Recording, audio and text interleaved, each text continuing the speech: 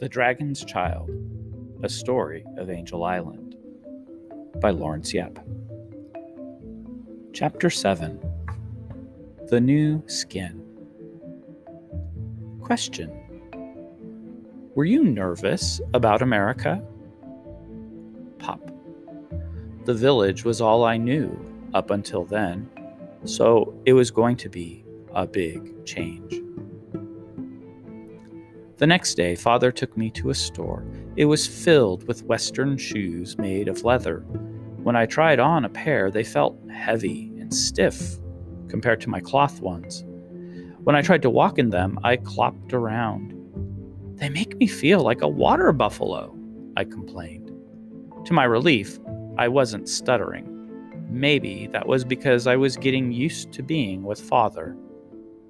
Father was determined to make me into an American boy.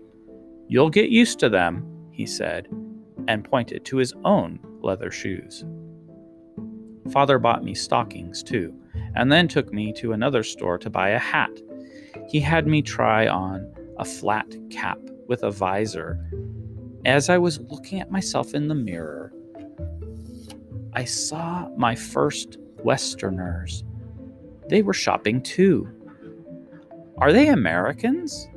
I whispered to Father. One of them, a man, understood what I said. He laughed and said in Chinese, "No, we're British, thank heaven."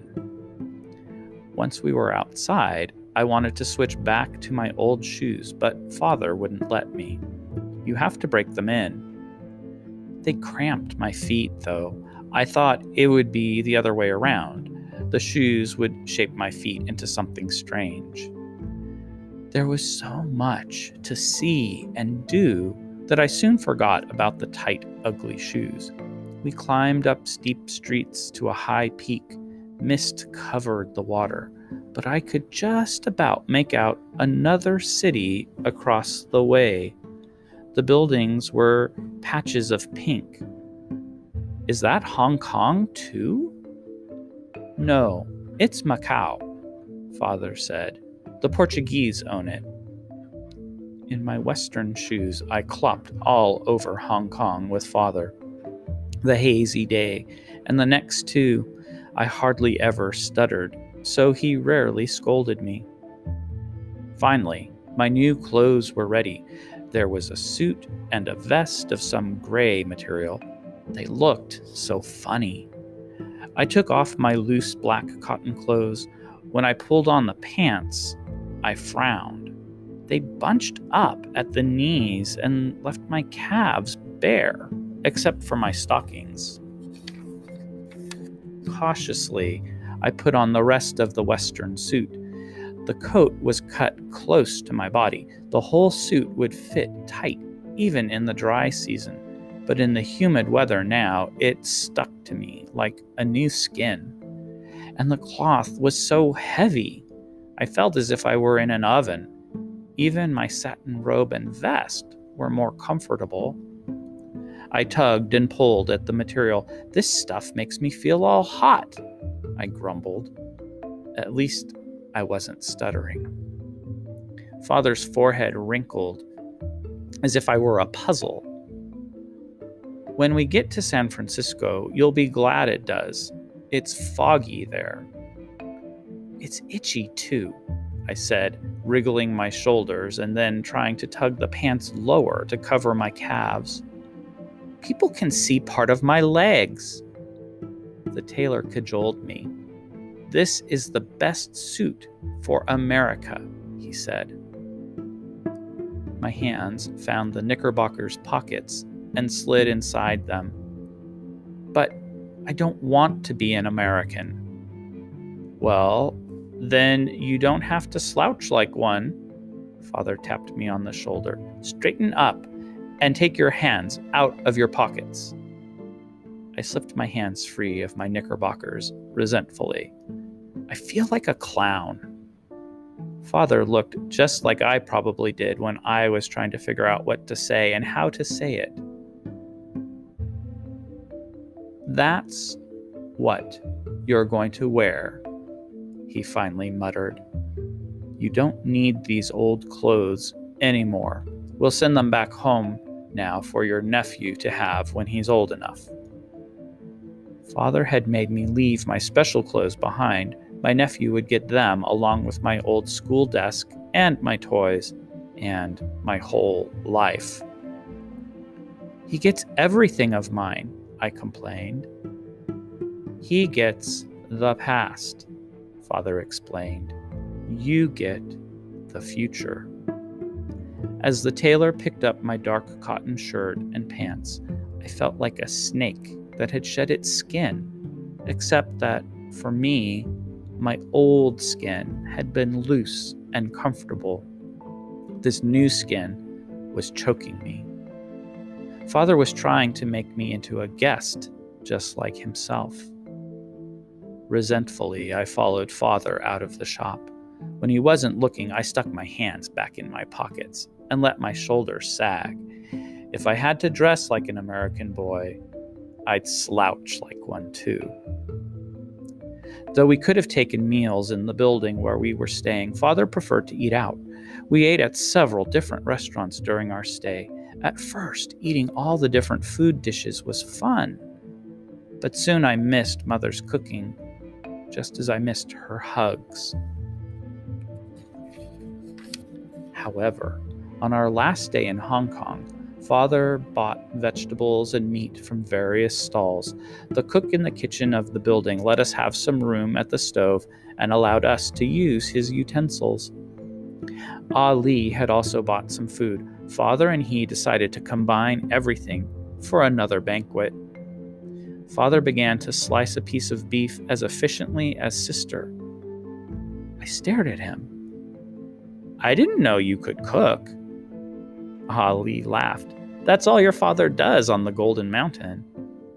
It's not all, Father sniffed. You own a restaurant? I asked. I did a long time ago, but it was in a place called New Mexico. It was too hot, Father pantomimed, wiping his forehead. What do you do now? I asked curiously. Ali turned to Father in surprise. You haven't told him? You're a houseboy? Father snapped at Ali. I was waiting for the right time. When? When you got back to the American's kitchen? Ali demanded. Father ignored Ali and looked at me. I work for the Dugans, a brother and sister. Mr. Dugan is an important man. He's a chemist. That's another name for a kind of herbalist who makes medicines. On Fridays, he buys enchiladas, so I don't even have to cook that day. And his sister is very sweet. You'll like them. And they're both looking forward to meeting you. I had Father figured as a rich, important man. You cook for them. And wash and clean, Father said, blushing. I keep house for them. Puzzled, I wrinkled my forehead. My important father dusting? The clan would have laughed at the notion. Don't you have a big desk and an office? No, Father said. Just a stove and a broom. But we're so rich, I protested. How can you be a servant? Father sighed. We're rich compared to our neighbors, but that's because the American money I earn is worth so much more in China. It's honest work. There's nothing to be ashamed of. I stood there, stunned. He'd gone from being a dragon king to an American servant. No wonder he hadn't told the clan what he did. How could I trust him now? You won't be a prince over there, Ali warned me. You'll be the son of a servant. You'll have to help me with some of the chores, but you'll have to go to school too, Father explained. Mr. Dugan feels very strongly about that. The news about school was even a worse shock. More Chinese lessons? I stuttered. Would my Chinese teachers be like Uncle Jing? Well, you'll be in an American school. You'll have to learn English, Father said. But why? I whined. Father clicked his tongue in exasperation. Because it's what they speak over there. But don't worry, we won't neglect your Chinese. There's a school for that in the evening, too. This was even more horrible. Double the schoolwork? I'd rather dig ditches. I bit my lip. I remembered what Mother had said when she had shown me the American silver dollar. The only reason we go over there is to make money. How can I do that when I'm in two schools? I was almost in tears. Why can't I wait till later when I'm done with school? Father seemed to have more thoughts in his head than words. Frustrated, he chopped at a melon. You're going because I say so. That should be enough for a good boy. Father's knife began to slice a piece of melon into slivers. The knife went click, click, click, click against the chopping board. I felt like he was cutting me up, too. Ali could see how miserable I was. Your father, he began. Father glared at his friend. Shut up. You leave this to me. Ali turned away heavily. Have it your way, but you're making the same mistake all over again. What mistake? I demanded. Never mind, Father said. The same mistake all over again, Ali repeated, looking worried.